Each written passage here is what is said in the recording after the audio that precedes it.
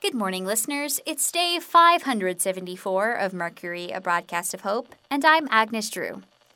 Today, listeners, I want to tell you about something I saw yesterday that I'd never seen before. I was walking along a path not far from the station, and I saw 2 zombies coming towards me. Now, what's so unusual about that, Agnes? I can hear you ask. Zombies are still everywhere. Not seeing 2 zombies would be a much better thing to see.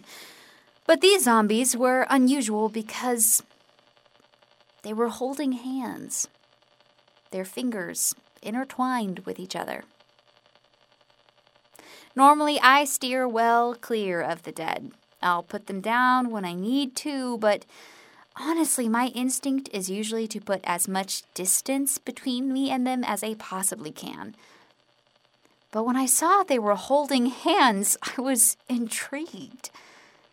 They didn't act like they'd seen me, so I ducked behind a tree so I could watch them pass by. They had been a man and a woman. I couldn't tell their age because they were pretty far along. But they were wearing normal, although raggedy, clothes, and I just couldn't help but wonder about their story.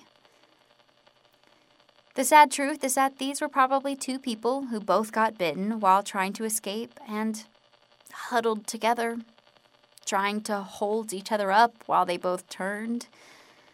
They probably held each other's hands as the process took hold of them through the sickness and the death and the reanimation, and now they wander the earth together, maybe forever.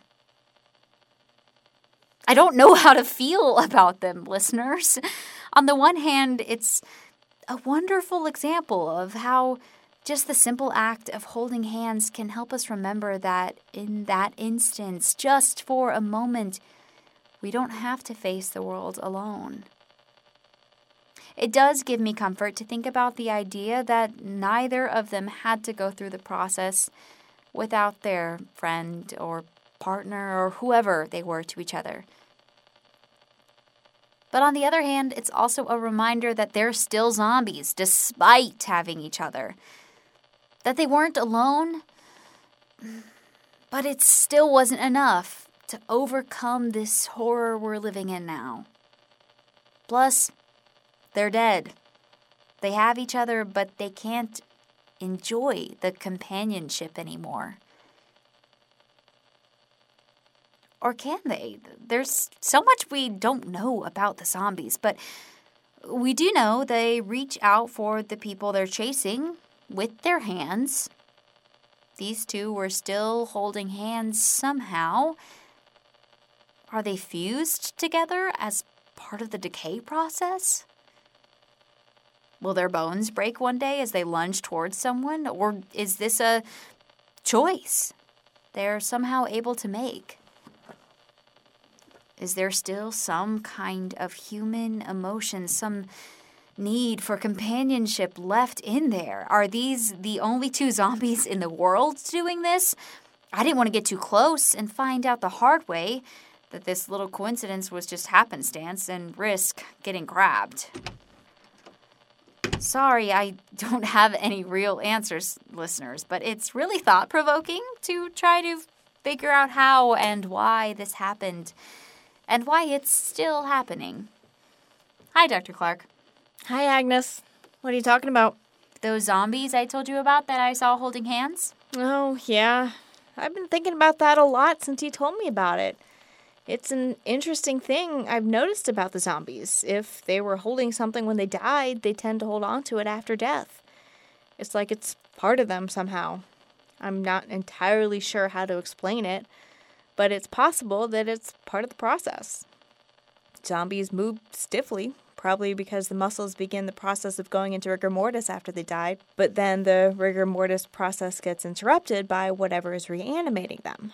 So it's possible that they keep holding on to things because they physically can't let go. That makes these zombies sound a lot less romantic. Romantic zombies? Agnes, if you were speculating that there are still human emotions in there and that these 2 are holding on to each other because they need companionship, well, I can't say for sure that you're wrong, but it seems unlikely. The need for companionship is one of the most basic and important parts of being human. But zombies aren't human anymore.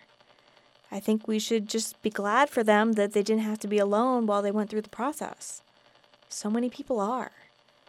They get bitten, and in many cases, the people they were with leave them behind.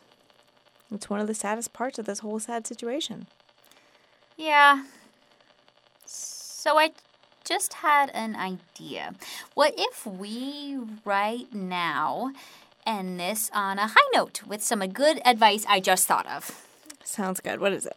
Listeners, if you're out there with someone or a group or whatever and someone gets bitten, first, don't leave them. Stay with them. Find out what they want done after they turn. If they don't want to be put down, put something in their hands. That way they won't be able to grab onto other people later. That is a good idea. Thanks. And now let's wrap it up. For Mercury, a broadcast of hope, this has been Dr. Rosalind Clark and Agnes Drew. Take care of each other.